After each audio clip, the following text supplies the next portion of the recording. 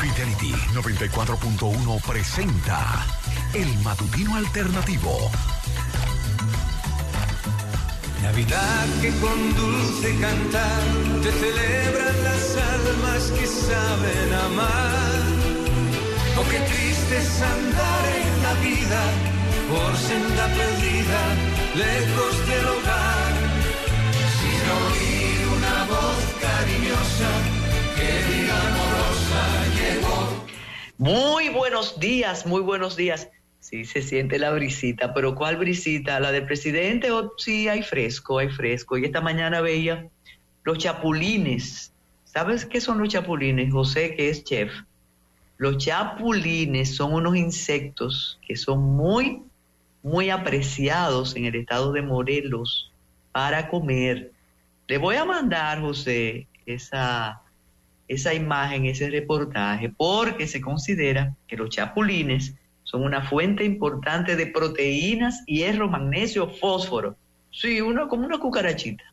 Pero nada, muy buenos días, 15 de diciembre. Ya estamos en la mitad del último año, del último mes del año 2023. Apúrese, apúrese. Haga lo que tenga que hacer para que el recuento del día 31 no sea frustrante o engáñese. Bueno, no, una persona puede decir, no dejé de fumar, pero voy a dejar de fumar. No rebajé 10 libras, pero voy a rebajar a 10 libras. No fui mejor persona, pero voy a ser mejor persona. Mejor persona nos sentimos las personas que estuvimos presentes disfrutando el monólogo del cantautor con José Antonio Rodríguez anoche. Qué regalo ha hecho José Antonio Rodríguez, no al público, sino nos ha hecho a todos un regalo además generacional, una evocación, una emoción. Ojalá ustedes puedan verlo, ese monólogo del cantautor. Le daremos, eso es complicado, Jimmy, le daremos los detalles luego. Un día como hoy, en el 1937, la señora Santa Piloto, presidente de la Fundación Nacional Mariana Grajales de Cuba, envió una carta a Rafael Leonidas Trujillo Molina en la que le comunica el interés de trasladar a esa nación los restos de Baldomera Maceo, enterrada en el cementerio de Montecristi, la madre de Antonio Maceo, héroe cubano, héroe, claro, venerado. El mayor Rafael Fernández Domínguez, en el 1962, es designado comandante del campamento militar 16 de agosto y asignado al cuartel general Francisco de Rosario Sánchez. 1962. Después, Fernández Domínguez fue nombrado en Chile y regresó en el 1965 para participar en la Guerra de Abril. El PRD acusa el 15 de diciembre de 1962 a funcionarios del gobierno y a la Unión Cívica Nacional de alentar la crisis política surgida por la interferencia de sacerdotes en la política dominicana en contra de su candidato, profesor Juan Bosch. Mueren en combate el 15 de diciembre de 1963 en una zona cercana a El Ceibo, los guerrilleros del 14 de junio, Luis Ibarra Ríos, Rafael Faxas Pipe, Tony Barreiro, Adolfo Sánchez y otros 5 que se levantaron en acción coordinada contra el triunvirato. 1973 es constituido el Partido de la Liberación Dominicana, presidido por el expresidente profesor Juan Emilio Bosch y Gaviño. Cumple 50 años el PLD. En el 1998, Cuba y República Dominicana ratifican su disposición de iniciar negociaciones para la firma de un tratado de libre comercio. El 2005, la República Dominicana acepta las disculpas del gobierno de Haití por los incidentes realizados frente a la Casa de Gobierno durante la visita de Leonel Fernández. Aquello es un episodio, yo no sé por qué aquí la demagogia y la campaña se nutre de chisme, de que si tú cogiste, que yo no cogí, de que tú sí estás en la nómina y yo no, que si tu tío, que si tu primo. Pero yo no sé cómo no se ha mencionado, así como hay un partido que no menciona el metro, ni los elevados, ni que el pasaporte funcionaba, ni que la licencia funcionaba, ni tal y tal. No entiendo cómo en medio de esta crisis con Haití sempiterna no se habla de aquel atentado y de aquella agresión al presidente Fernández y a la comitiva de Fernández. Pero apedrearon la comitiva y mira, pidió disculpas a Haití. Lo que yo no entendí nunca por el porqué de la universidad, de donarla, que se convirtió en una ruina a los 2 años. Un día como hoy, atención cinéfilos del equipo, se estrenó Lo que el viento se llevó, la película de mayor escala realizada hasta entonces en Hollywood. Fue estrenada en Atlanta. Esa película se basa en el libro de Margaret Mitchell, el único que publicó en vida. Y naturalmente, como ustedes saben, narra la guerra de secesión, pero desde el punto de vista del sur. Scarlett O'Hara fue interpretada por Vivian Leigh y Red Butler por Clark Gable. Tuvo como 3 cambios de director.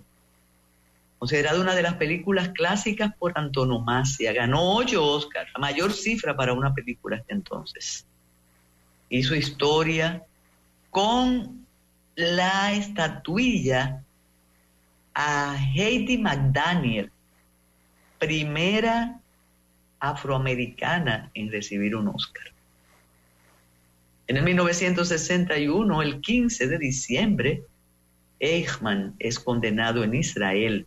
El tribunal que juzga a Adolfo Eichmann en Jerusalén lo encuentra culpable de crímenes contra la humanidad y lo condena a morir en la horca.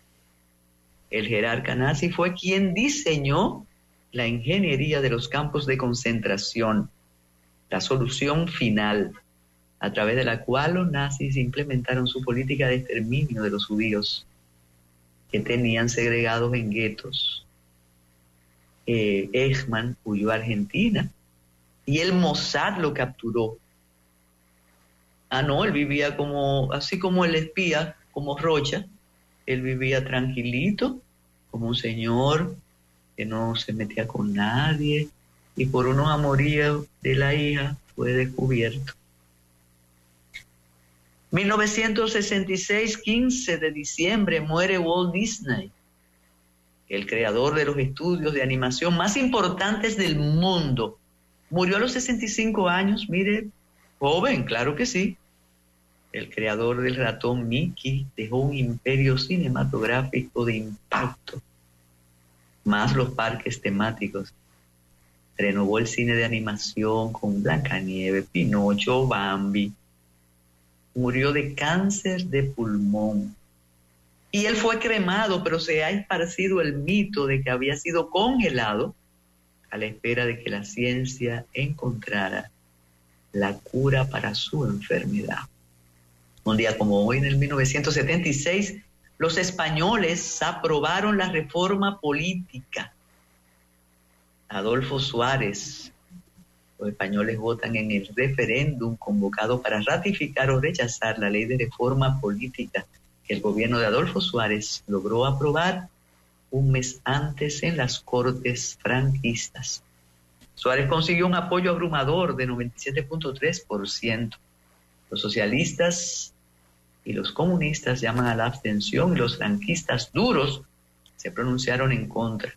Esa es la época de la canción que estaba escuchando esta mañana del grupo Vino Tinto, Habla, Pueblo, Habla, que uno lo escucha ahora y dice, pero ay, cuán inocentes éramos, y escucharla ahora no mueve realmente, no. ¿Cómo habla el pueblo? Exactamente. No lo voy a decir aquí, no, porque no se puede hablar de esa forma de expresarnos. El amanecer hermoso, aunque hay unos nublados ahí, entonces la temperatura muy, muy agradable.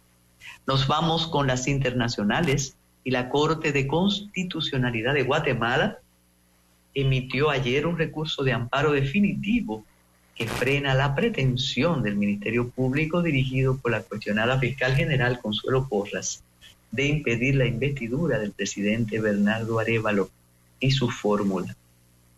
El máximo tribunal del país centroamericano exhortó al Congreso a materializar la toma de posesión de todo funcionario electo en el proceso electoral del 2023. El fallo ha sido dictado un mes antes del traspaso de mando, cuya realización peligra debido a los repetidos intentos de los fiscales por anular al movimiento Semilla, el partido del nuevo mandatario, y sobre quien también pesan un ramillete de casos judiciales para intentar revertir su triunfo. Se estudió la situación denunciada directamente relacionada con la suspensión provisional de la inscripción de la persona jurídica de uno de los partidos y se determinó que todo está en orden. Y Venezuela y Guyana acuerdan no amenazarse ni usar la fuerza en su disputa por el Esequibo. Los presidentes de Venezuela y Guyana se vieron la cara ayer en San Vicente y las Granadinas para acordar no amenazarse ni usar la fuerza en la disputa por el Esequibo, una región rica en petróleo que hoy pertenece a Guyana. No se llegó a ninguna resolución de fondo, seguramente porque no puede haberla. Nicolás Maduro reclama para su país esa tierra, mientras que el mandatario de esa diminuta nación, Irfan Ali, asegura que no hay ninguna posibilidad de que las demandas venezolanas sean atendidas, por lo que el asunto ha quedado en un punto muerto. ¿Cómo se manejan esas cosas? No, cualquier comparación con lo que pasa con nosotros y Haití es pura coincidencia. Ajá. Y mire, Milei, sigue Milei en las primeras. Y Milei lanza un plan para reprimir las protestas. Si toman las calles, habrá consecuencias. Después de encender la motosierra en la economía, el gobierno de Milei anunció su plan de mano dura contra las protestas en Argentina. La nueva ministra de Seguridad, Patricia Bullrich, anunció un nuevo protocolo contra las manifestaciones callejeras. Vamos a ordenar el país para que la gente viva en paz. Las calles no se toman. Que sepan que si se toman las calles, habrá consecuencias. El nuevo protocolo contra las manifestaciones tiene previsto convocar a las 4 fuerzas de seguridad que dependen del Ministerio, la Policía Federal, la Gendarmería, la Prefectura y la Policía Aeroportuaria. Se va a actuar hasta dejar completamente liberado el espacio de circulación. Quiere decir que quien se atreva va a sufrir las consecuencias. Y los 10 mejores libros de la última década publica Babelia en el suplemento cultural del país.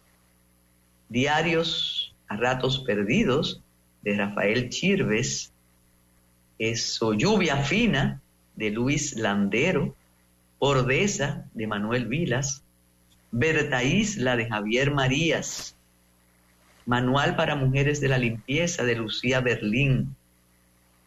Búsquenlo, sí. Así empieza lo malo de Javier Marías. Pero hay 2 de Javier Marías. Así que a buscarlos y a repasarlos o a leerlos. Sí, eso fue en el 1976, lo dijimos, de España.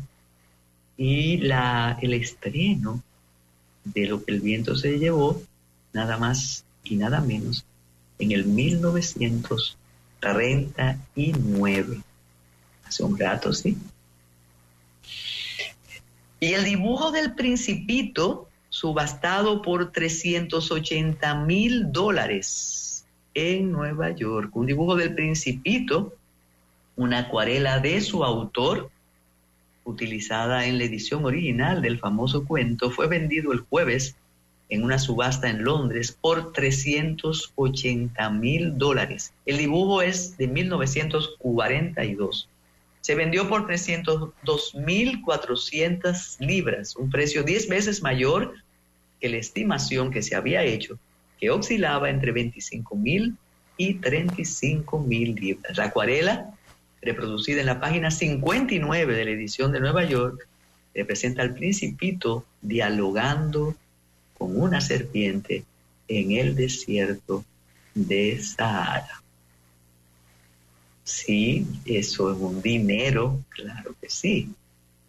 Y quien puede y le gusta eso y es coleccionista, ahí lo invierte. Y detienen una mujer en Australia después de robarse 10,000 donuts en una furgoneta. Una mujer de 28 años fue detenida, acusada de robar una furgoneta con miles de donuts en una gasolinera que fue encontrada días después abandonada en el área.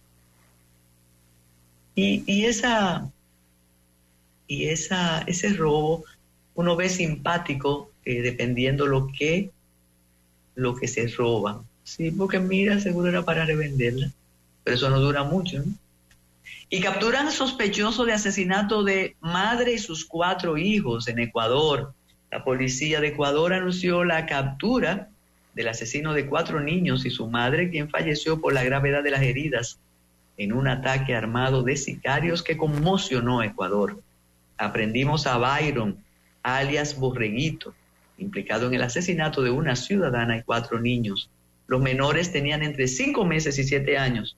Su madre estaba embarazada, murió a la medianoche del miércoles mientras permanecía interna en un hospital. Continúan las investigaciones porque al parecer el autor apresado no estaba solo. Bueno, y aquí hay que ser guapo. 137 paquetes de cocaína fueron encontrados en el baúl de una jipeta. Agentes de la Dirección Nacional de Control de Drogas y miembros del Ministerio Público incautaron 137 paquetes de presumiblemente cocaína en medio de un operativo de interdicción realizado en Jayaco, en el municipio de Bonao. Los agentes montaron un operativo de persecución a la altura del kilómetro 89 de la autopista Duarte para capturar a varios hombres que se transportaban en una jipeta Mitsubishi color blanco. Al interceptar al vehículo, ¿qué hicieron los señores? Comenzaron a disparar y los oficiales respondieron a la agresión y uno de ellos resultó herido, pero los otros lograron escapar. Siempre pasa y nunca sabemos los nombres así de con esos operativos. En la parte trasera de la jipeta se encontraron 6 sacos que tenían 137 paquetes de la sustancia envueltos en cinta adhesiva transparente. En medio del operativo fue arrestado un hombre porque estaba herido, o sea, no pudo seguir. Al imputado se le ocuparon 34,000 pesos y un teléfono celular. No, los otros, no, el vehículo no tenía placa, el Honda. Bueno, y hace unas semanas el presidente de la República le pidió a la pluma que se entregara. La pluma no se entregó y la pluma hoy es cadáver. Después de transcurrido más de 3 meses del llamamiento formulado por el presidente Luis Abinader al prófugo Johnny Oscar Charles Juan, alias La Pluma, motivándolo a entregarse a las autoridades, agentes de la Policía Nacional lo abatieron la noche del miércoles durante un enfrentamiento a tiros en Villa Juana. De acuerdo con informes oficiales, La Pluma y Mijael Rodríguez, alias Peluca, de 33 años, fueron interceptados cuando transitaban por la calle Los Aviadores en el polígono central. Claro, el comentario sobre la acuarela vendida del Principito, sí, eso lo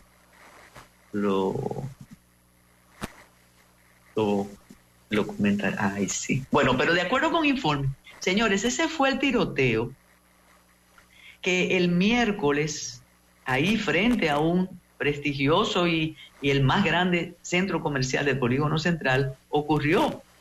Quiere decir que La Pluma estaba transitando normalmente por las calles nuestras, ¿eh?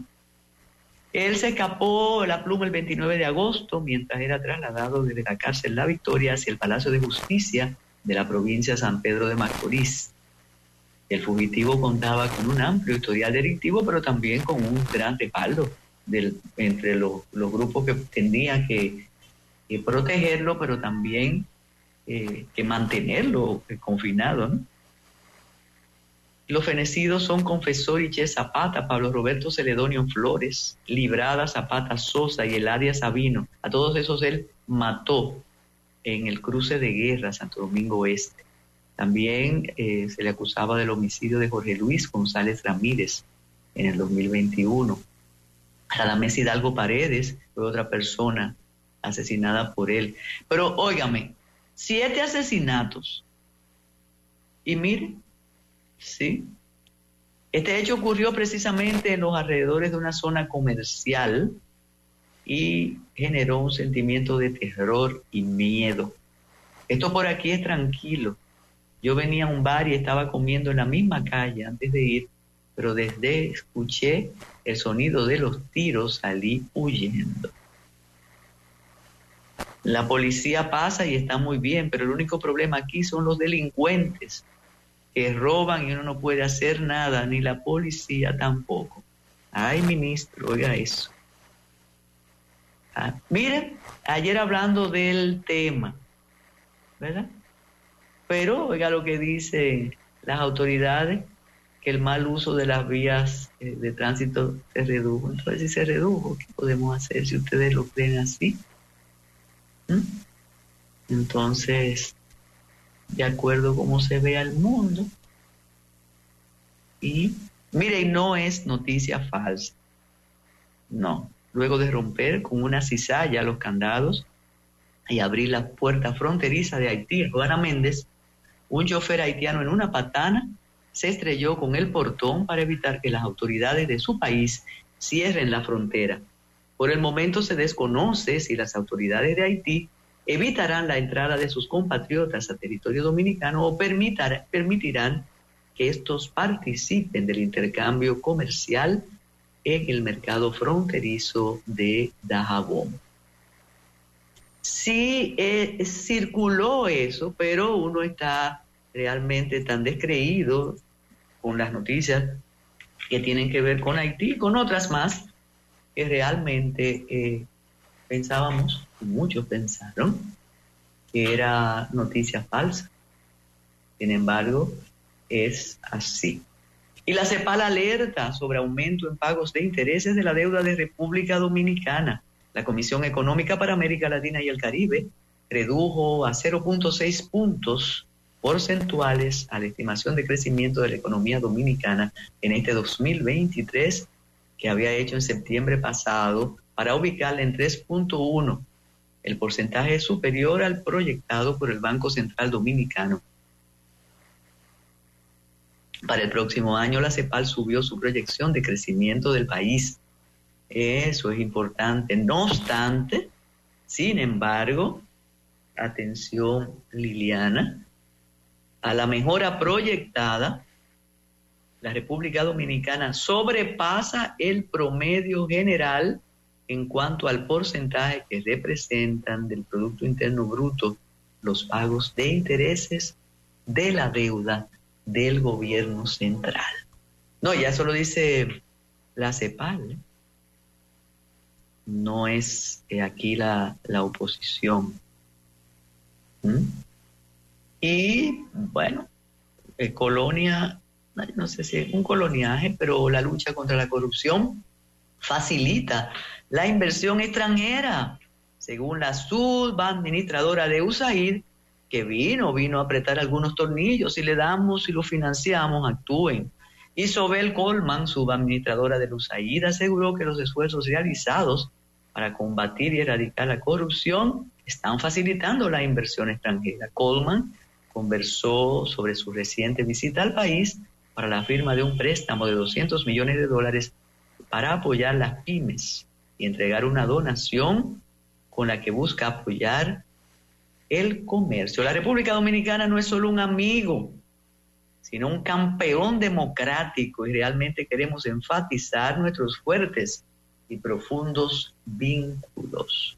Hemos invertido casi $2.000 millones en este hermoso país.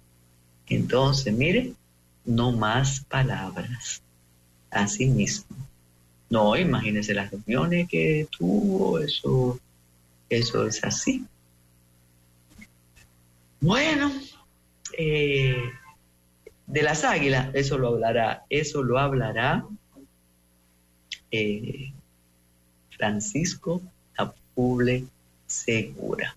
15 de diciembre, apréstense y apuren. Sí, eso lo dice el espía y es verdad. Ahora los pica pica ya no solo dicen, ahí va fulano, ese funcionario si es bueno. Ahora tienen un megáfono. Y así es que piden.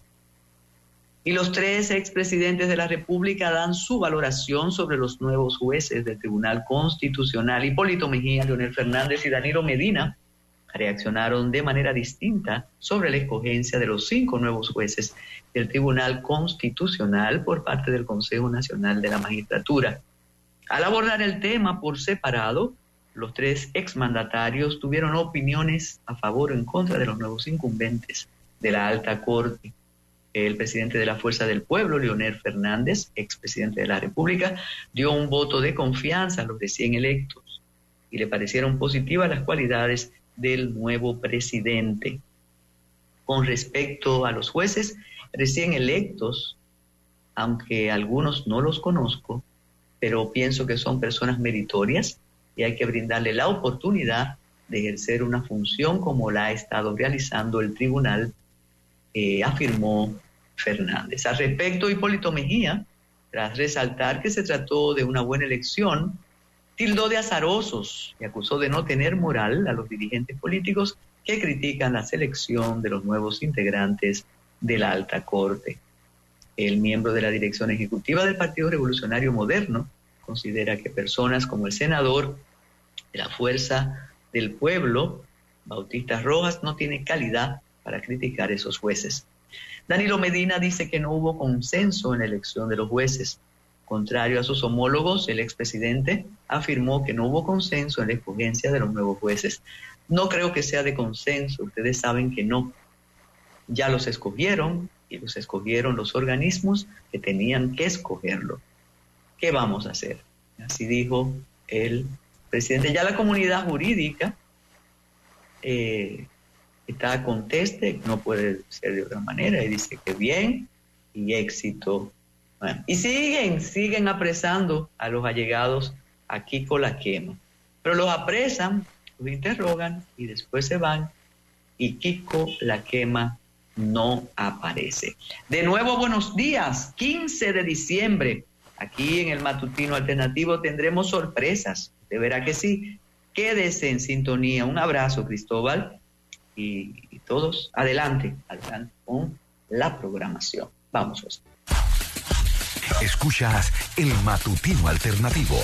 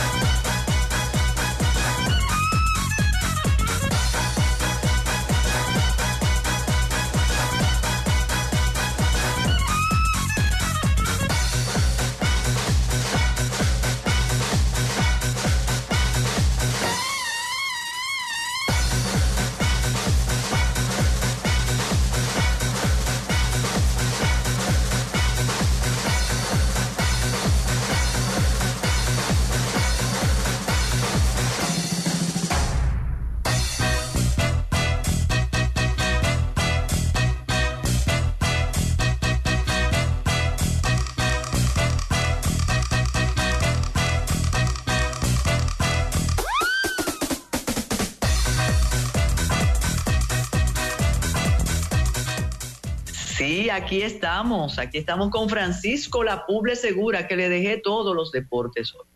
Así lo dijimos, así lo hicimos. Un abrazo a Freddy de la Rosa, lo vi anoche disfrutando del monólogo de un cantautor, y ahí está, esperando que usted le diga que el Licey es el mejor equipo de todo el planeta, igual que el doctor Mesa. Muy buenos días, Francisco, adelante. Hola, doña Carmen, buenos días, José, a toda la audiencia que como cada mañana nos acompaña en el Matutino Alternativo, Más que Deportes de hoy, con mucha información, un fin de semana que se espera de muchas emociones, mucha actividad previa a las semanas navideñas y con una Liga Dominicana de Béisbol con una temporada regular que le dije que se esperaba mucha emoción y no nos está defraudando sin duda. ¿Usted está bien? Sí, cómo no, y más con esas temperaturas que han bajado y reencuentro con muchas personas queridas en las calles, eso es bueno. Pero José tiene un entusiasmo con el frito, mírele el abrigo, yo le dije, deja eso para cuando vayas a visitar a Francisco, te vas a asfixiar con eso. Sí, ese hoodie ahí que lo acompaña. No, y qué bueno, porque de verdad que el calor había sido este año, creo que más fuerte que en años anteriores, y me tocó vivirlo las 3 o 4 veces que estuve allá, y de verdad que esta brisita que ustedes me comunican, hay que abrazarla y aprovecharla hasta que dure.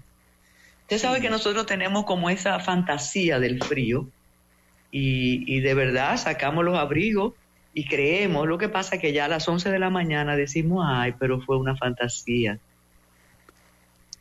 Sí, en el Caribe ya al mediodía, por más fresca que entre la noche o despierte uno en la mañana, la realidad es otra. Pues bueno, adelante, don Francisco. Bueno, doña Carmen, a los aguiluchos que me escribían hace 2 días después de la derrota en Santo Domingo frente a los Tigres del Licey, que no había esperanza, que ya el año que viene, bueno, pues su equipo se resiste y los convoca a acompañarlos todavía en lo que resta de serie regular. Las Águilas volvieron a ganar ayer y lo hicieron de manera dramática y emocionante. Un partido que estaban perdiendo 6-3 en la parte alta de la 9ª entrada en San Pedro de Macorís frente a las Estrellas. Y vinieron de atrás. Nestalí Félix, el lanzador de las Estrellas, no había fallado en 17 partidos. Y estando debajo en el marcador 6-3, Stanley Castro coronó un rally de 4 vueltas con un sencillo productor de 2 que impulsó el triunfo 7-6 de las Águilas en el estadio Tetelo Vargas.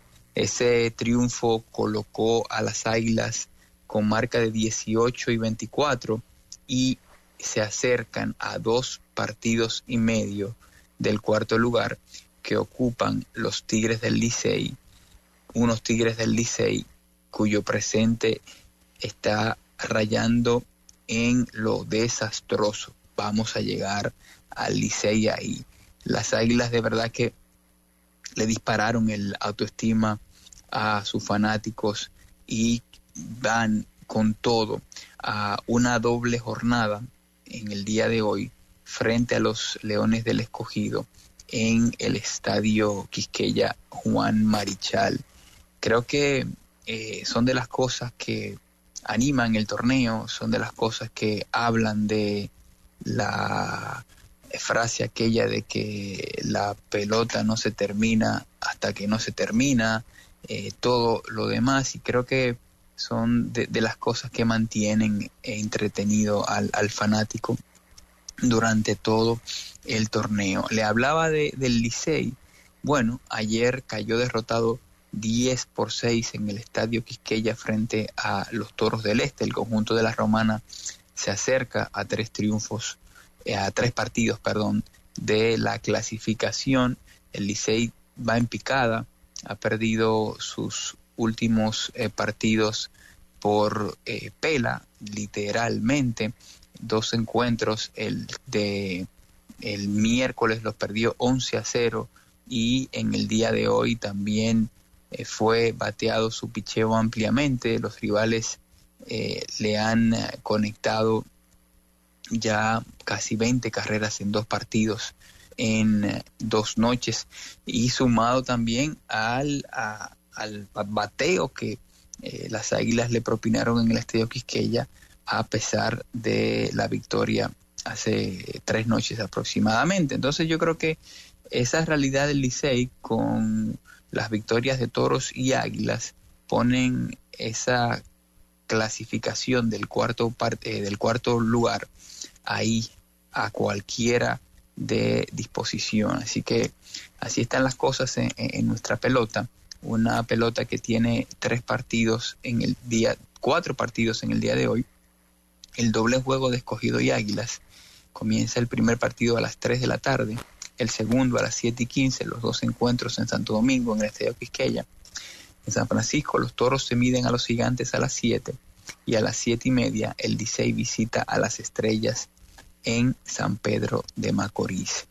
Creo que es para darle seguimiento durante todo el fin de semana, porque como viene el Licey y como están jugando ahora mismo Toros y Águilas, cuando nos encontremos el lunes, la realidad pudiera ser otra, y ese milagro deportivo que hablábamos respecto a la clasificación de las Águilas pudiera gestarse, y las cosas cambiarían sin duda significativamente en nuestro torneo, doña Carmen.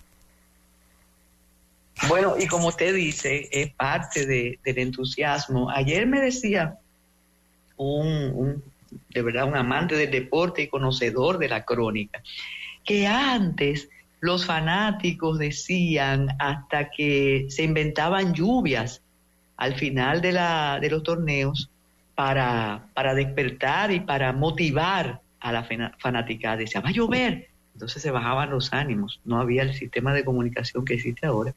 Y la verdad que a algunos, yo me imagino, Emilio José Hebrea, en vida, usted que tuvo la oportunidad de resistir su agresividad, que hubiera dicho, no, eso es que le pagaron a las Águilas para que ganara estos juegos y entusiasmar a las gradas. Porque hay de todo en el ambiente de los fanáticos, ¿no? Pero esto ha animado muchísimo, sin lugar a dudas. Sí, y habla de la gallardía y el esfuerzo que tiene un equipo de no entregarse y competir hasta el último momento, y eso es bastante muy importante de resaltar. Sí, claro que sí.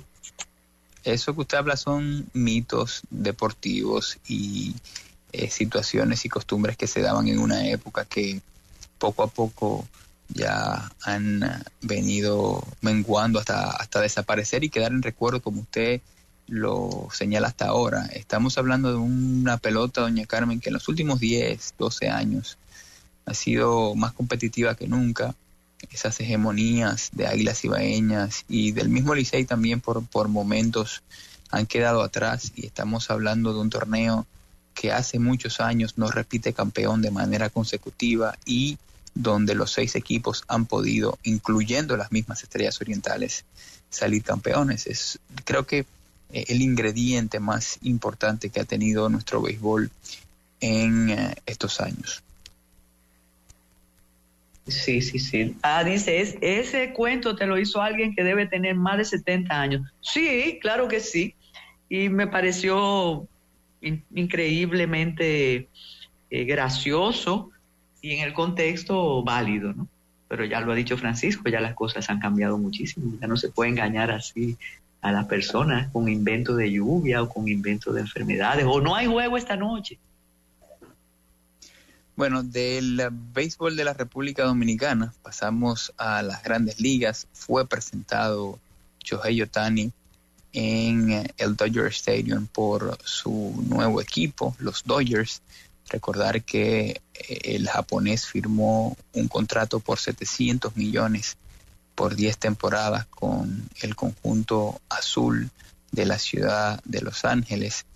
en una rueda de prensa donde fue acompañado por los principales dirigentes, por los dueños, y donde se le vio muy contento, donde creo que termina de esa manera una de las etapas más particulares que ha tenido la agencia libre en los últimos años en el béisbol de las Grandes Ligas, no solamente por el resultado del contrato que terminó firmándose, sino también por el secretismo y la confidencialidad que rodeó a cada una de las negociaciones de un pelotero irrepetible, de un pelotero que es tanto lanzador como bateador, pero que en ambas fases del juego lo acompaña la excelencia. Fue una decisión muy dura para mí, pero al final del día tenía que elegir un equipo y los Dodgers fueron mi decisión, dijo Shohei Ohtani. Para que usted tenga una idea, doña Carmen, en Japón ya se hicieron filas para comprar el periódico de ese país más importante, donde salía la noticia en primera plana. En Japón el béisbol es deporte nacional, es deporte principal también, junto con el fútbol, pero todavía hay más tradición de béisbol que otra cosa en deportes colectivos. Shohei Ohtani es un ídolo, y ya la camiseta de los Dodgers de Los Ángeles, que salió a disposición en preventa, está totalmente colapsada para adquirirla. Usted dirá, bueno, ¿cuánto cuesta una camiseta de esa? Bueno, la original cuesta casi $300. La réplica que hacen para la mayoría de los fanáticos cuesta alrededor de $170 más o menos, y créame que se van a vender millones y millones de camisetas. Usted tira números y da para que los Dodgers nada más en camisetas de Ohtani puedan amortiguar un poco esos 700 millones, unos 700 millones que el equipo de los Dodgers de Los Ángeles pagará en diferido. Una muy buena estrategia de los Dodgers y del mismo jugador, sobre todo, número uno, para aguantar el presupuesto del equipo y que haya espacios para que se adquieran a otros jugadores y la nómina no sea tan abultada, y también para no pagar los grandes impuestos que supone la carga fiscal en el estado de California, uno de los estados que más carga fiscal le tiene a sus contribuyentes. Entonces el hombre va a cobrar $2 millones al año por cada año en estos 10 años, y el resto lo cobrará después de retirado, algo entonces que le beneficia, eso también de manera impositiva. Igual estamos hablando de un jugador que entre contrato deportivo y contratos de publicidad y marketing, el año pasado rondó unos ingresos superiores a los $50 millones. Estamos hablando entonces de una figura que definitivamente esos $2 millones son totalmente nominales, lo que va a representar en términos de imagen, en términos de ingreso en esta temporada en el béisbol de las Grandes Ligas, y de manera particular va a también conocer cifras récord de ingresos, sin lugar a dudas. Unos Dodgers de Los Ángeles que mientras presentaban Ohtani no descansaban. Ayer Jeff Passan, periodista de ESPN, dio la noticia de que los Dodgers y Tampa Bay habían llegado a un acuerdo de cambio para mandar al lanzador Tyler Glasnow y al dominicano Manuel Margot, al jardinero, a los Dodgers de Los Ángeles por Ryan Pepiot y Johnny De Luca. De esa manera los Dodgers refuerzan su staff de lanzadores con un Tyler Glasnow que ha sido uno de los mejores lanzadores en los últimos tiempos, y ni hablar de quienes se juntan con Ohtani en el equipo de Los Ángeles, nada más y nada menos que Mookie Betts, Freddie Freeman y compañía. Creo que el béisbol en esta temporada muerta después de la firma de Ohtani se ha ido dinamizando. Ya develado este destino del jugador japonés, vendrán más cambios y se anunciarán nuevas incorporaciones para todos los equipos. Del béisbol de las grandes ligas pasamos al baloncesto de la NBA, una jornada de ayer de varios partidos donde el equipo de Boston sigue muy bien, ganó su tercer triunfo al hilo, sigue invicto en casa. Atención, Dr. Benz, el equipo de los Celtics tiene 12-0 en el Garden. Ayer derrotaron 116-107 al conjunto de Cleveland. Viniendo desde la banca, Al Horford, 22 minutos, 7 puntos, 10 rebotes, 3 asistencias. Y los Celtics de Boston, muy buen presente en estos primeros 23 partidos de la serie regular. El equipo de los Chicago Bulls ganaron ayer, ganaron en casa de Miami, su tercera victoria en la ruta, 124-116. Derrotaron el Heat en el Casella Center del sur de la Florida, ahí pegadito de Bayside. El equipo de Minnesota venció 119-101 a Dallas. Muy buena noche tuvo Karl Towns, 31 minutos en cancha, doble de 21 puntos, 17 rebotes. El mismo récord de ganados y perdidos que tiene Celtics lo tiene el equipo de Minnesota, 18-5, tiene 8 victorias en la ruta. Creo que es un buen inicio de año también para ese equipo, donde Karl Towns es una de sus figuras. En Denver, el actual campeón venció a Brooklyn 124-121, un equipo de Denver que volvió a tener a Nikola Jokic en cancha, 26 puntos, 15 rebotes, 10 asistencias, triple doble para el serbio en esa gran noche ofensiva, y en general de Nikola Jokic lo acompañaron Gordon con 13 puntos y el canadiense llamado Murray con 16. En otros encuentros de ayer también, el equipo de Utah venció 122-114 a Portland.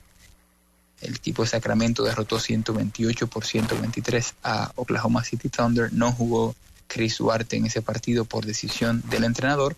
Y en el último partido del calendario en Los Ángeles, de la mano de Kawhi Leonard y de James Harden, el equipo de los Clippers volvió a derrotar a Golden State 121-103, un equipo de Golden State que no termina de despegar, que está jugando 4 partidos por debajo de 500, y donde la noticia de la suspensión indefinida de Draymond Green por la NBA debido a el golpe, el puñetazo en la cara que le dio al jugador Nurkic, creo que ha sido lo que le ha marcado el ritmo de esta semana.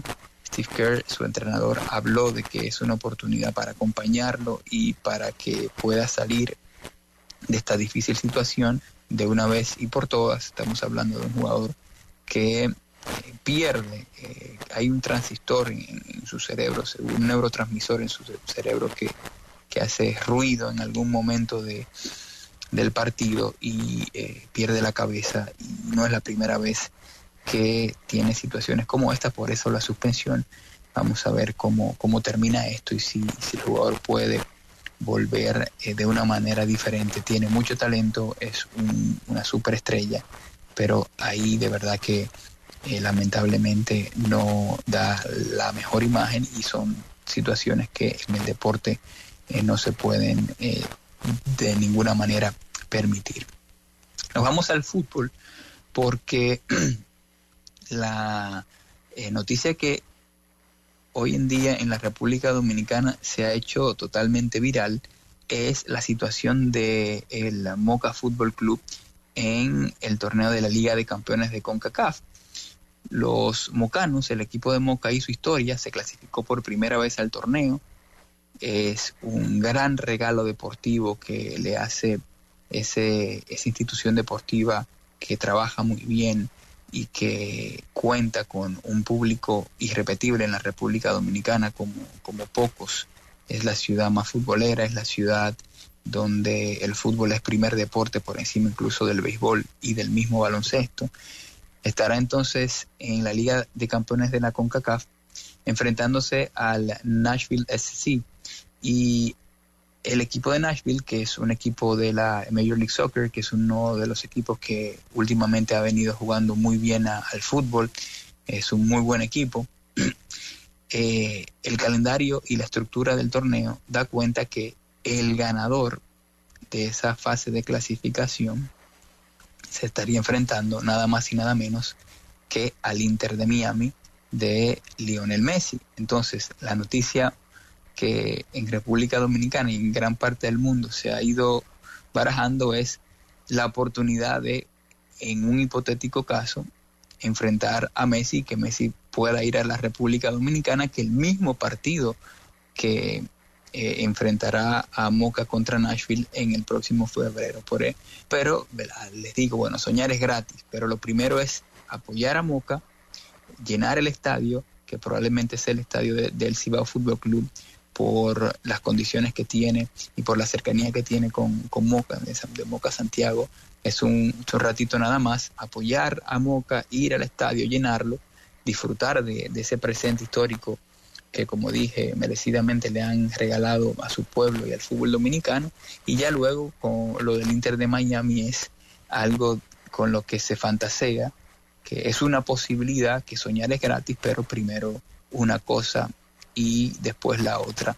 Moca quiere repetir lo que el año pasado hizo el Violet de Haití, eliminando al Austin FC de la MLS, pero mientras tanto creo que la principal prioridad es concentrarse y preparar esa eliminatoria que a partido de ida y vuelta se celebrará el próximo mes de febrero en nuestro país y en los Estados Unidos. Así que pendientes vamos a estar de eso. En enfrentamientos anteriores de equipos de la Liga Dominicana con equipos de la MLS, recordar cuando nos enfrentamos a Red Bull New York, Pantoja, en el año 2019, y también partidos también históricos en el Estadio Cibao, cuando visitaron las Chivas del Guadalajara en aquella oportunidad para enfrentarse a Cibao. El estadio de verdad que se llenó y el público respaldó completamente. Yo sí que no tengo duda de que ese partido Nashville-Moca va a ser un lleno total del estadio que se haga, conociendo a la afición de Moca, conociendo lo histórico que representa ese partido, y que habrá muy buen ambiente el próximo febrero, donde se decida que sea ese partido. Ay, Dios mío, usted está hablando ya de febrero, pero es así. Claro, ya estamos apenas a menos de 2 meses. Así mismo. En el fútbol internacional, jornada 17 en España, se inicia hoy con un Osasuna Rayo Vallecano a las 4 de la tarde, hora de la República Dominicana. Partidos interesantes del fin de semana. Bueno, el Athletic de Bilbao, Atlético de Madrid en San Mamés. Ese partido será mañana en la mañana. Ese San Mamés hermoso. Lisset estuvo por ahí en uno de sus recorridos europeos, tomándose fotos por afuera de una cancha que días de partido también es uno de los mejores ambientes futboleros del fútbol español, con Atlético de Madrid que viene arriba, que no quiere perderle el ritmo ni al Real Madrid ni al Girona. El Sevilla, que busca ganar su primer partido después de mucho tiempo en Liga, se enfrenta al Getafe, ese partido también mañana. Y mañana cierra entonces la jornada del sábado el Valencia-Barcelona en Mestalla. Barcelona que no viene bien, que perdió en el fin de semana pasado ante el Girona, que en su último partido de fase de grupos en la Liga de Campeones en Bélgica perdió también. Xavi está sobradamente criticado, está puesto en duda incluso por la misma prensa catalana, que mucho apoyo le da, y de un equipo que parece que está en una situación difícil en el vestuario, que se está traduciendo a la manera de cómo están jugando. Y bueno, Mestalla siempre es un campo bastante complicado. El Valencia en casa es un rival a tomar en consideración. El partido de mañana entonces cierra esa jornada. El sábado o el domingo, Real Sociedad se estará enfrentando al Betis, ese partido en la mañana.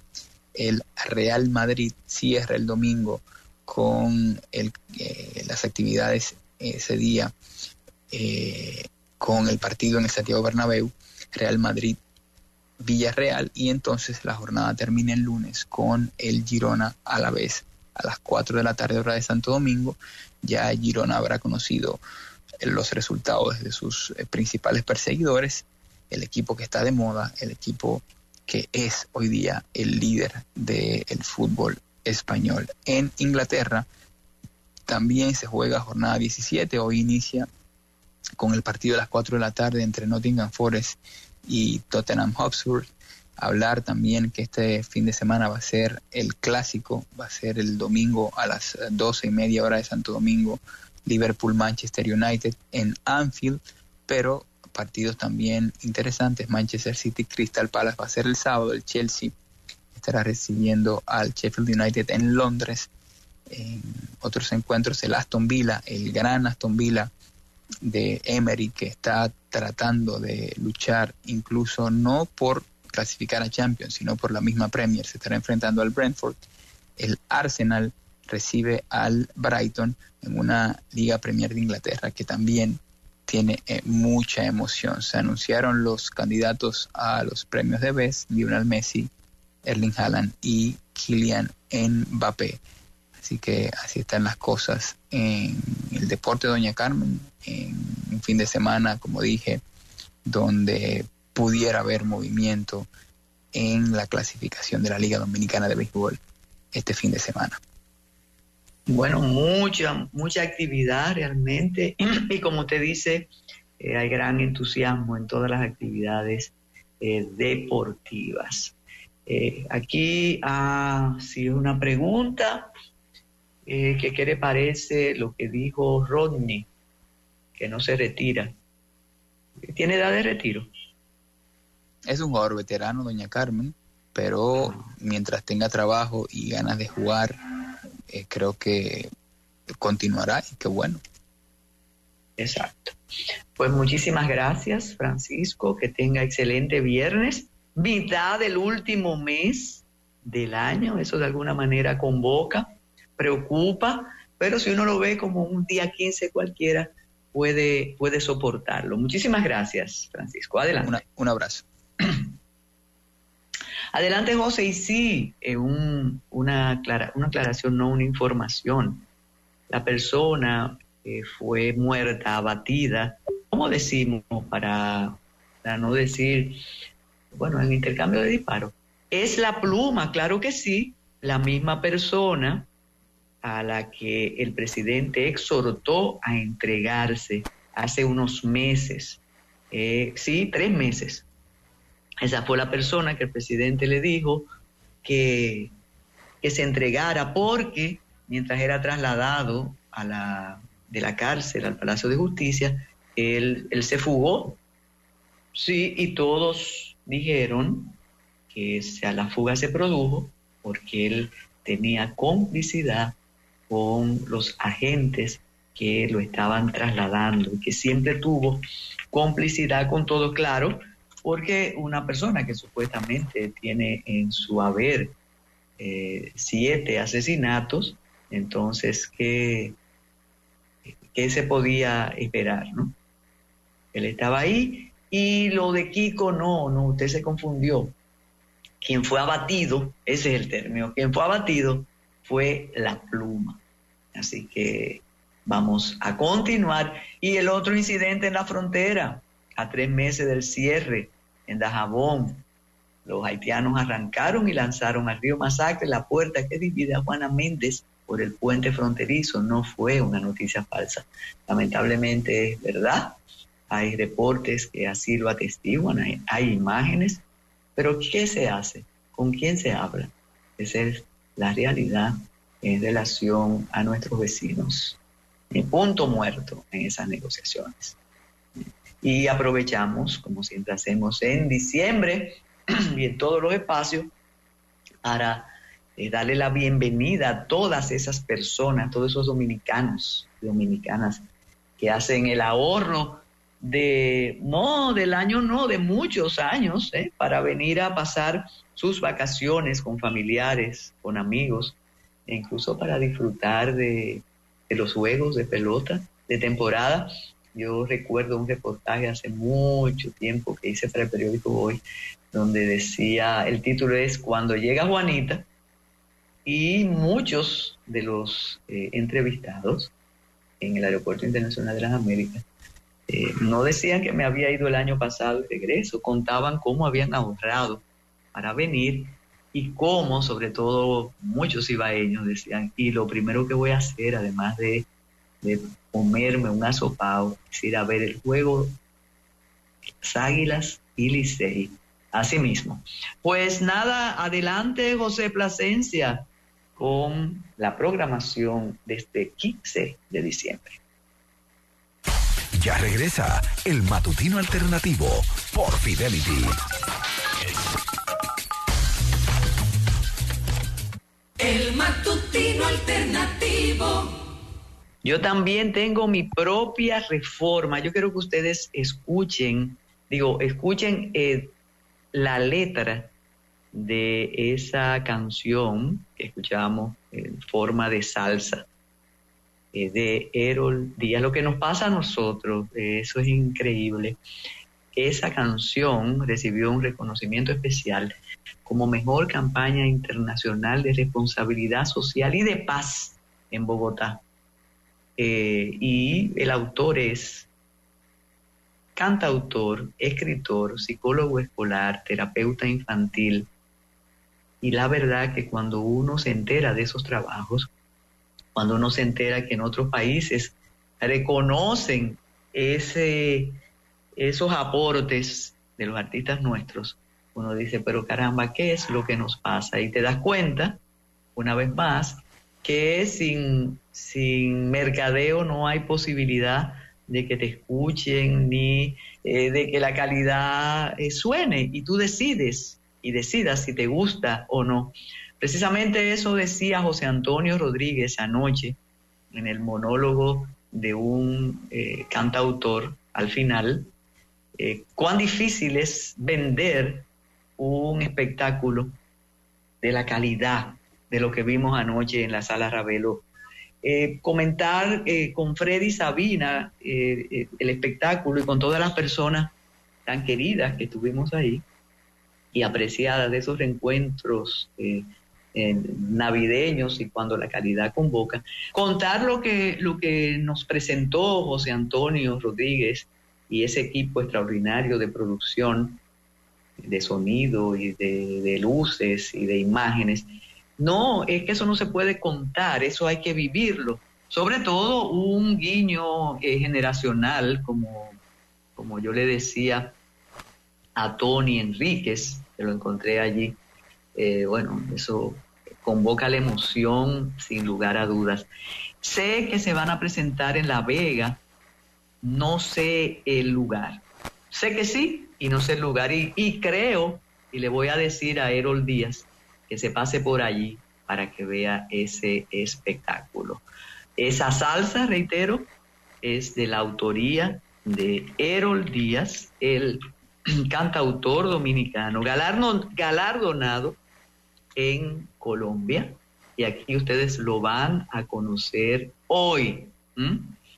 Yo pienso que esa canción, y lo decía en otro medio, Mi Propia Reforma, debía sonar como en horas clave, en horas pico, al mediodía, por la mañana, porque cuando él nos diga las letras, porque ustedes lo oyeron ahí, como tiene tan buena música, esa salsa es tan buena, pero tienen que escuchar, saber lo que dice, para que ustedes sepan que es posible con la propia reforma lograr la reforma.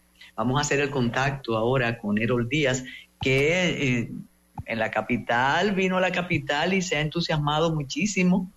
Y yo decía, Erol, no me falles, que hemos hecho los arreglos correspondientes para que estés en el matutino con tu propia reforma. y con todo lo que tengamos que compartir y hablar. Sí, no, él es educador. Aquí no lo estoy escuchando. Usted bailó la salsa de Errol. En lo que Errol se toma su café, adelante, muy buena idea. Me quedo aquí yo misma.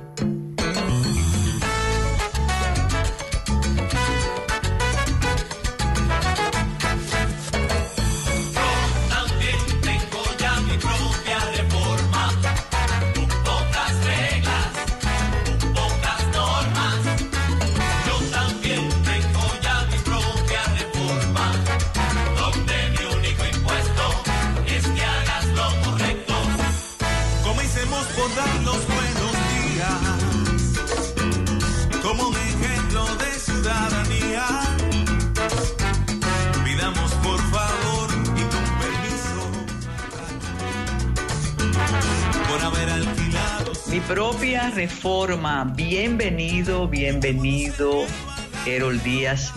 Desde que nos vimos, nos oímos, nos conocimos, el mea culpa es por qué no lo sabíamos, por qué no comenzamos la propia reforma, por qué, pero ya usted tendrá el premio aquí en su lugar, aunque uno dicen que no es profeta en su tierra, porque la verdad que viene precedido de calidad o con calidad. Fíjense lo que hablan los melómanos sobre su salsa, sobre el ritmo, pero yo quiero hablar también de sus letras, de su éxito en Colombia. Y nada, bienvenido al Matutino Alternativo. Usted tiene el don de la palabra, además.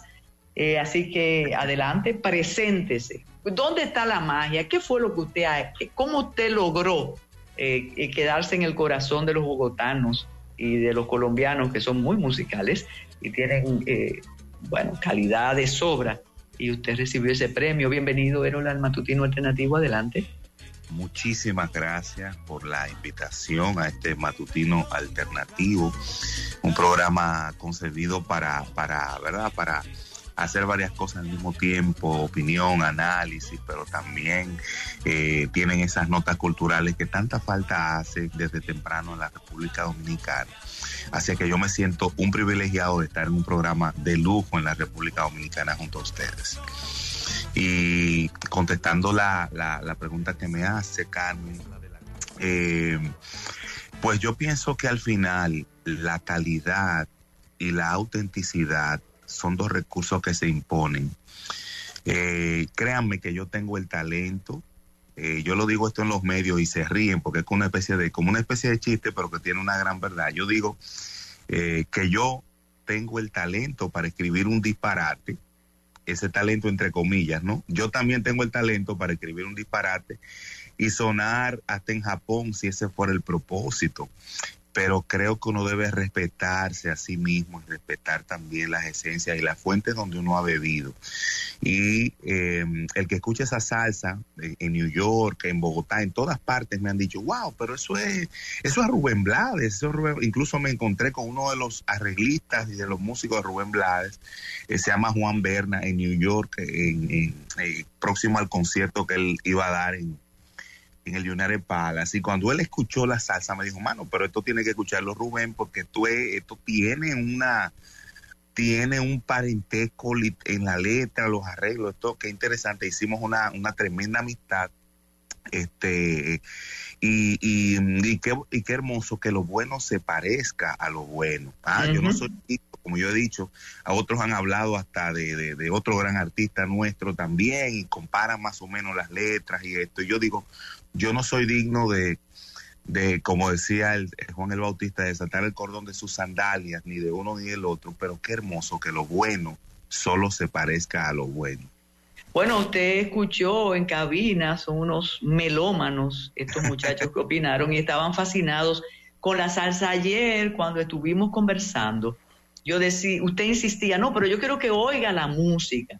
Pero a mí las letras me fascinaron. Del mismo modo, ahora que usted dice que puede hacer un disparate, a mí me encantó la parodia que usted hace, que habla de la juca, de eso yo quiero también que usted la comparta con el público. Pero diga, ¿cómo fueron sus inicios? ¿Cómo ha logrado ese cruzar el océano y bueno, estuvo en la parada de Nueva York de los dominicanos también.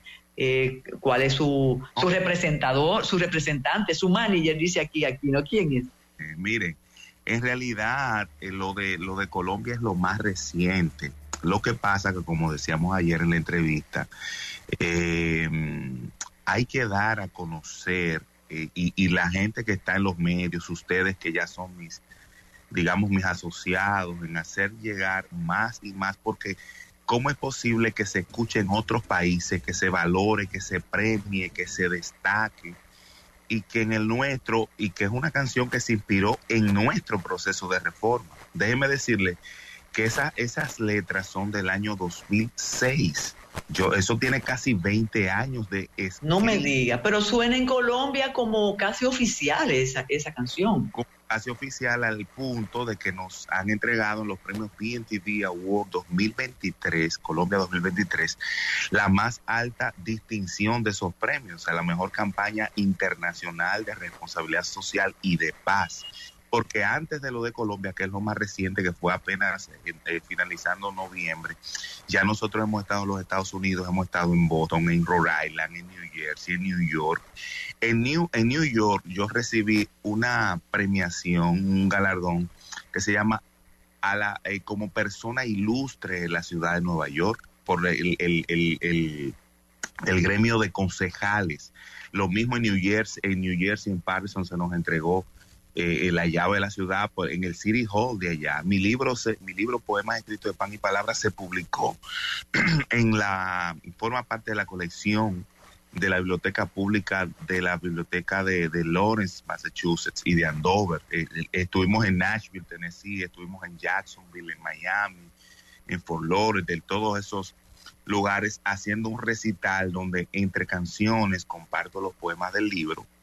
Y como decía lo de la canción de mi propia reforma, es que allá hay un proceso de reformas en Colombia que impulsa el gobierno de Petro, que tiene la sociedad polarizada, porque el oficialismo apoya la reforma gubernamental, la oposición no, pero como mi reforma es ética, es de valores, es de compromiso ciudadano, de empoderamiento ciudadano, de dejarnos de ver la responsabilidad en el otro, en el concejal, en el síndico, y ver qué podemos hacer nosotros, cada uno, desde lo simple. Entonces, ese discurso que tiene implícito la canción, todo el mundo lo apoya. Claro.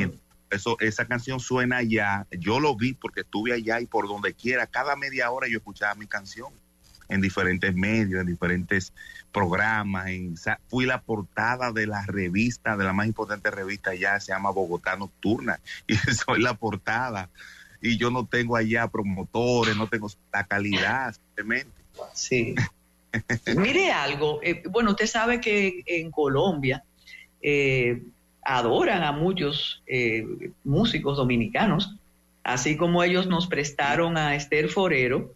Ellos allá, bueno, usted lo vivió y ahora usted forma parte ya de ese aval.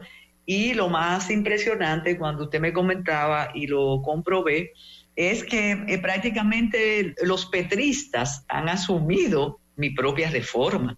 Yo creo que nosotros debemos asumirla aquí también, con todo lo que nos pasa y la irresponsabilidad ciudadana, pero tampoco vamos a colocarlo solo ahí. Hay una canción que es una parodia que a mí me encanta, que es la de si tú puedes hacerlo fácil, pero ¿cómo? Usted puede decirme las letras, o si tiene por ahí para buscarla aquí en cabina. La de tú puedes seguir oliendo juca y en teteo, pero díganosla. Está en el libro, es un realmente un poema, no está musicalizado, se llama Frases del Atraso RD. Lo estoy buscando aquí en el teléfono porque como usted me lo musicalizó en vivo, pero esa frase del atraso a mí me han encantado, de verdad que sí. No, porque es muy cómico el poema, y yo traté de colocar los antivalores que ahora mismo nos están, ¿verdad? Nos nos influyen lamentablemente el tema de la juca, del teteo, pero eso también es del año 2006. Yo lo actualicé con juca y teteo. Lo interesante lo acotejó al momento. Lo actualicé con esas expresiones, porque 2006 la palabra teteo como terminología, ¿no?, de expresión idiomática entre la juventud. Y la juca, aunque existía el tema juqueado y esto, pero no como ahora. Entonces yo coloqué esas dos, pero eso es de 2006. Lo interesante es que unas letras del 2006, estamos hablando de casi 20 años atrás, tengan más actualidad, porque a esa reforma a la que yo me refiero era que en el 2006 soplaban vientos de reforma que posteriormente fueron las reformas del 2010. ¿Recuerdan ese proceso? Claro. Que claro de ahí sí. se creó el Tribunal Constitucional y vinieron algunas cosas importantes para la nación, y como soplaban esos vientos y se hablaba de reforma, yo pensaba, wow, qué interesante aprovechar el contexto de reformas para que cada uno piense en la suya como ente individual, ¿no? A ver qué pudiéramos aportar. Eso no es engancharnos a una consigna gubernamental en ningún sentido, sino que un proceso de reformas, aunque los gobiernos lo propongan, son vanos si cada uno de nosotros como ente unitario de una sociedad no hace la suya. ¿Me entienden? Ese es el matiz. Bueno, yo digo en la canción, la más vital reforma que hay que hacer es la de la conciencia individual. Es un pensamiento. ¿Me escucha? Sí, le escucho. Consiguió las frases. Lo estoy buscando, okay, porque lo tengo ese escrito en el libro y creo. Pues dígame un asunto. El Ministerio de Relaciones Exteriores lo invitó a usted a participar en una actividad que se llama Tributo a la Palabra.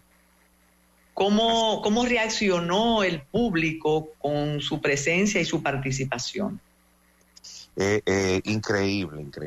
Yo recibí, estando allá en Colombia, una invitación por el Ministerio de Relaciones Exteriores, pero de Colombia, no el nuestro, no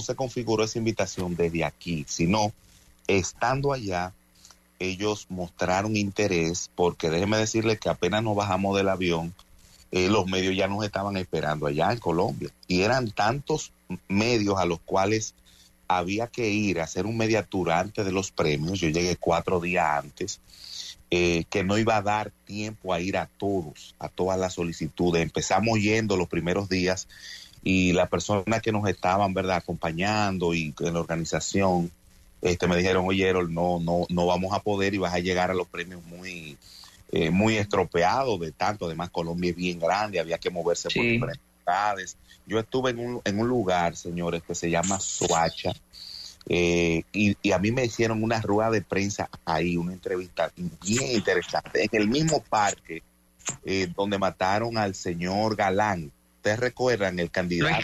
Luis Carlos Galán, claro. En el mismo lugar, ahí mismo donde a él lo mataron, que era una persona que afrontó el tema del narcotráfico. Recuerdan que dijo que si él ganaba las elecciones iba a detener a esta gente, a los extraditables, que los iba a extraditar y todas estas cosas. Y para mí fue de mucho impacto, porque yo admiré mucho ese proceso, ¿no?, y la valentía de este señor, y ahí nos hicieron una entrevista. Pero como no iba a dar tiempo a ir a todos, tuvieron que organizar una rueda de prensa antes de los premios en el Hotel Grand Park allá en Bogotá.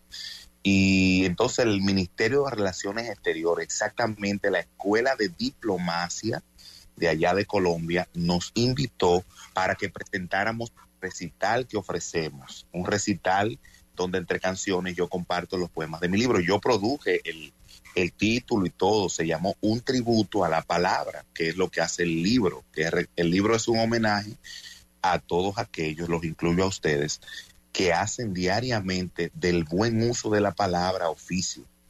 Ahí veo un poema dedicado a Jackie Núñez del Risco, ¿eh? Así es, a Jackie, a María Cristina Camilo, el poema central del libro que se llama Pan y Palabra está dedicado a ella, que fue la primera mujer, lo saben ustedes, lo sé, pero quizá mucha gente no sabe quién es María Cristina Camilo. Ella fue la primera mujer que habló por un micrófono en la República Dominicana y una de las primeras de toda Latinoamérica. Hay un poema que se llama Eres Poeta. Dice el prologuista de mi libro, que es catedrático en la Universidad de Fort Wayne, Indiana, en los Estados Unidos, él dice que esa es la obra cumbre del libro. Está dedicado a don Ramón de Luna.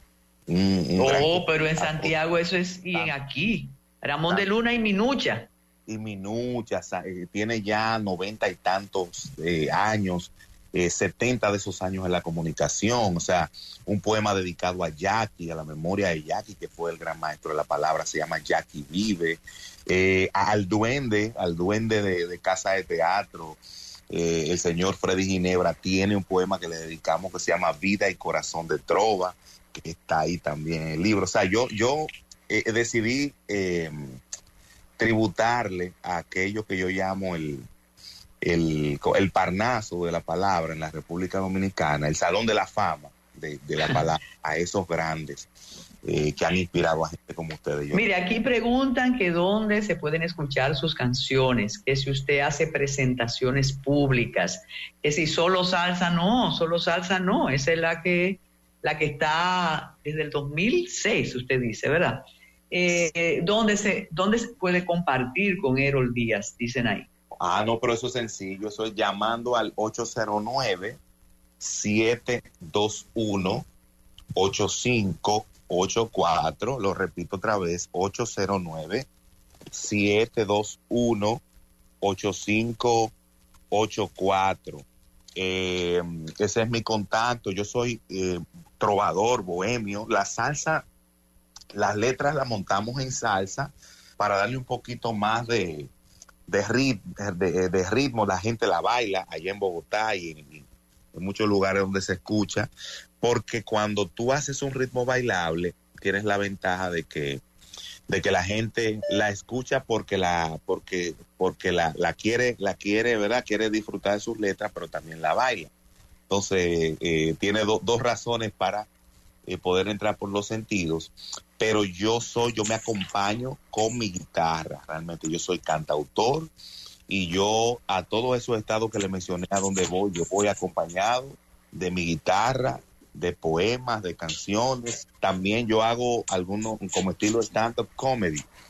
Hay un show que yo tengo montado que se llama Un Canto a la Risa, en donde mezclo también interacciones con el público, algunas anécdotas divertidas, chistes y cosas así.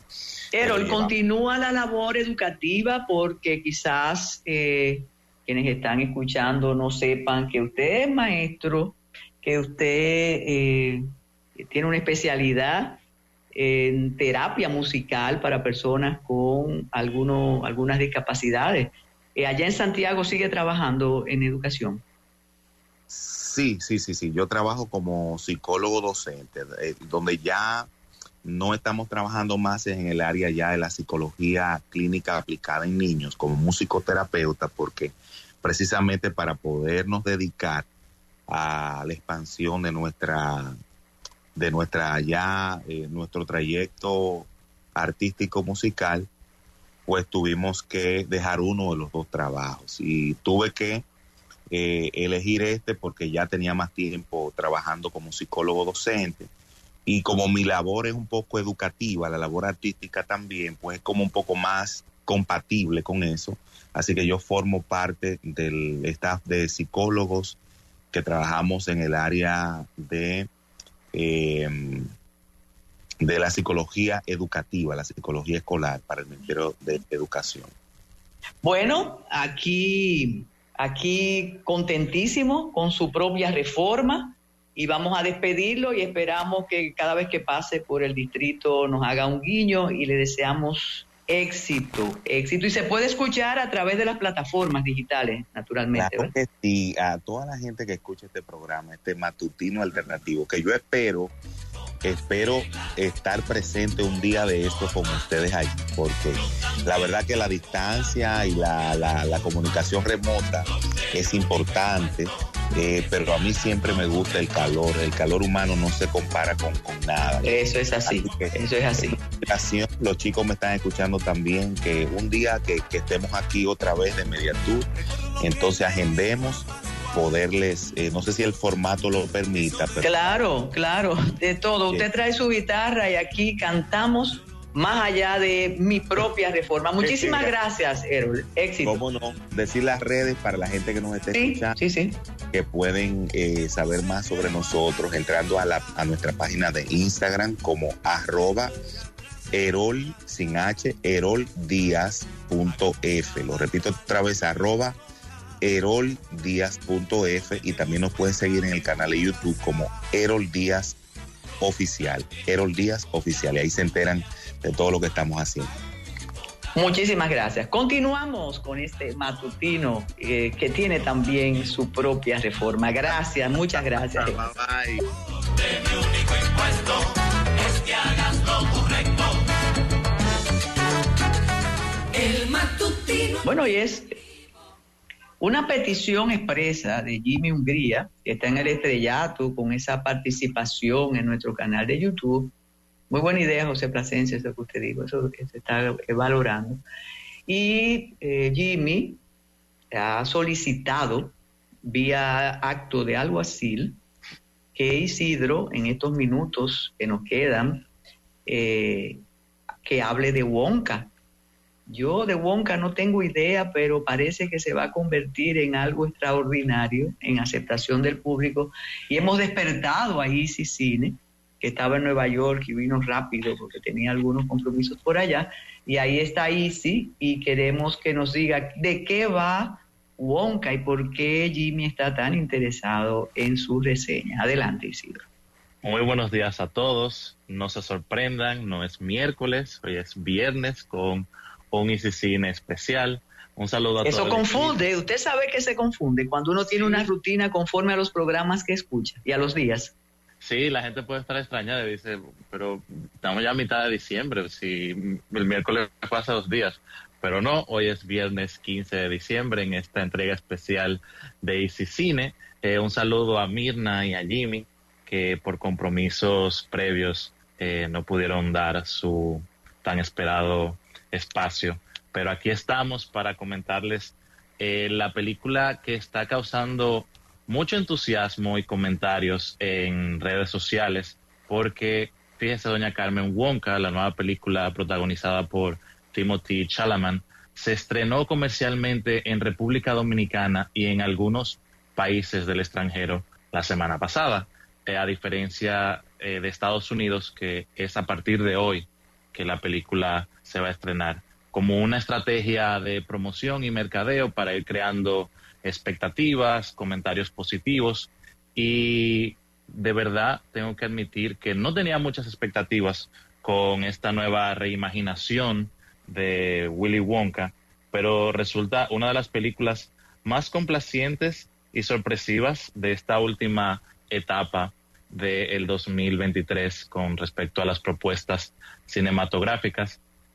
Timothy Chalamet, un actor joven que viene cosechando muchos logros y éxitos a través de sus participaciones en películas de cineastas como Denis Villeneuve, Luca Guadagnino, donde incluso ha estado nominado al Oscar, una de las personas más jóvenes en estar nominada en el renglón de Mejor Actor Principal por Call Me By Your Name, y ahora se estrena en 2 géneros que le exigen al espectador ese despojo de escepticismo y dejarse abrazar por la imaginación, como son la fantasía y el género musical. Y esta película Wonka, basada en el clásico del escritor Roald Dahl, imagina los primeros años de Willy Wonka como chocolatero, quien debe enfrentarse a un cartel de empresarios de la industria del chocolate que coartan a todos los empresarios y todos los intentos de emprendimiento y de soñadores que quieren inmiscuirse en este mercado tan delicioso como es la industria chocolatera.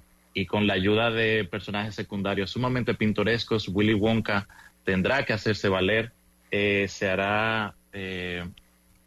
hará propio esa excentricidad que tiene el personaje.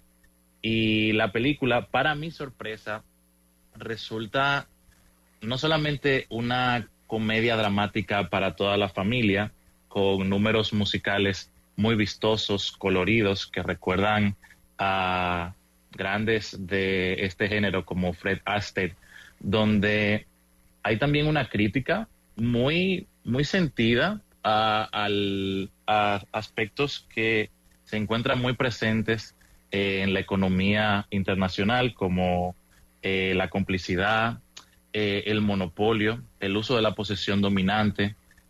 También hay guiños muy marcados a cómo hay ciertos poderes fácticos que son cómplices de estos carteles, que son monopolios, como la Iglesia Católica y la policía, la competencia desleal, y resulta un ingenioso relato sobre el talento y la creatividad en un mundo que resulta ser cruel y tramposo, pero que cuando se tiene tanta genialidad, pues sirve como paliativo contra la mediocridad y la miseria de gente envidiosa y altanera. La actuación de Timothy Chalamet resulta muy complaciente, muy divertida, asume con mucho vigor su rol protagónico, pero también destacan un reparto compuesto por Hugh Grant, Olivia Colman, Sally Hawkins, que por momentos se roban la película, y resulta una propuesta muy atractiva para estos días de fin de año para toda la familia. La película se llama Wonka y está en las carteleras de República Dominicana. Entonces, esa era la pregunta final, que si estaba en cartelera. Ahí leí, a propósito de Freddy, algo que no todos se atrevieron a decir, porque cuando dices que está en cartelera, hay otras importantes que están en cartelera y la sala se llena. Pero se quejaba un columnista del Nacional ayer, que fue con toda su familia a ver a Freddy y que le llamó la atención que la sala estaba vacía. Entonces ahí uno se confunde y dice, pero ¿cómo es el asunto? ¿Se llenan, no se llenan? ¿Van o no van? Y no sé si tiene que ver con algunas críticas que se han hecho a la película, aunque aquí siempre decimos que no importan las críticas, que hay que verlas. ¿Qué usted ha sabido de la taquilla en el caso de Freddy? Bueno, uno de los grandes problemas que todavía tiene la industria es que, a diferencia de Estados Unidos, España, México, que recurrentemente van publicando lo que generan las películas en taquilla, República Dominicana no tiene ese seguimiento ni tiene tan actualizado esos números. Siempre salen a final de año con un informe que emite y publica la Dirección General de Cine, pero realmente, como hemos conversado, doña Carmen, las películas dominicanas aún no están generando los rendimientos en taquilla que puedan compensar la alta inversión y aquellas gracias impositivas que permite la ley de promoción de la actividad cinematográfica. Freddy ya tiene como 2 semanas de estreno, y cuando la vi, la sala no estaba llena, estaba a media capacidad, y quizá por la fecha, las diferentes actividades que tienen las personas, el cine va quedando relegado, va quedando rezagado, y realmente como película dominicana todavía requiere como ese impulso. Creo que se está exhibiendo exclusivamente en Santo Domingo y en Santiago, pero en cuanto a taquilla no tenemos un número en específico todavía. Sí, dice un oyente eso, al ojo por ciento. Sí, lamentable, pero hay otras películas dominicanas, de otro estilo, que sí logran las filas. Eso es más difícil. Y a propósito de la cartelera, Isidro, claro que Los Asesinos de la Luna está en cartelera, y también Napoleón. Sí, y volviendo a los asesinos de la luna, eso es un portento realmente. Realmente Los asesinos de la luna, Killer of the Flower Moon de Martin Scorsese, es una obra, yo como decía el miércoles, para mí extraordinaria. Yo creo que Martin Scorsese demuestra que tiene un control total del quehacer cinematográfico como forma. Incluso es una reflexión del propio estilo de Martin Scorsese y de muchas de las temáticas que él ha abordado. Scorsese, que se ha popularizado dentro del cine, digamos que canónico, o de que goza de tanta aceptación en el público, como Goodfellas, Casino, Taxi Driver. Pues vemos a un Scorsese en su última faceta más calmado, más contemplativo, con una actitud muy reflexiva. Y Killer of the Flower Moon, con una duración titánica, tiene en su epicentro dramático un relato perverso y hondo, que tiene extraordinarias actuaciones, principalmente la de Lily Gladstone y la de Robert De Niro, con una edición trepidante y fluida, y yo creo que con una puesta en escena rica y evocadora. Y a mí me gusta mucho ese desenlace, que puede resultar derivativo y repentino, pero que le da un aura cíclica y devastadora a una película que resulta ser inmersiva, cruel y audaz. Y para mí eso es lo que siempre busca Scorsese con sus películas, que haya una transgresión artística que persiga al espectador mucho más allá de la sala de cine o a través del dispositivo en que se vea la película. Pero sí, Killer of the Flower Moon aún está en carteleras y ya estará pronto en plataformas digitales. Y volviendo al tema de Freddy, doña Carmen, creo que se ha visto el poco rendimiento en taquilla porque aún se encuentran muy activos en la promoción de la película, en algunos espacios televisivos, en promociones, y creo que la película está teniendo un mal rendimiento en taquilla. Sí, definitivamente. Yo creo que con esta participación especial suya en este 15 de diciembre, el arquitecto José Enrique del Monte tendrá material más que suficiente para próximas imitaciones, ¿eh? Sí. Y que por ahí viene una cápsula especial en nuestro canal de YouTube, y recordarles también a toda nuestra audiencia que pueden visitar nuestra página de YouTube, porque ahí tanto usted, Jimmy y yo comentamos sobre el estado actual de la industria cinematográfica, y también estaríamos comentando nuestras películas favoritas del 2023, que también serán discutidas en el dial por la 94.1 FM. Muchísimas gracias, Isidro, gracias a Jimmy por la idea, a doña Mirna, que ya está llegando a una de sus ciudades más queridas de la isla, que es Santiago, donde vivió durante mucho tiempo. Ustedes se quedan en sintonía con Fidelity para escuchar las baladas de los 80, de los 90. Acceda a nuestro canal de YouTube. No, yo no me voy a referir a lo del señor Pujals, que la ética enrede a cada uno. Lo que quiero es invitar a ver monólogo de un cantautor, doquiera que se presente.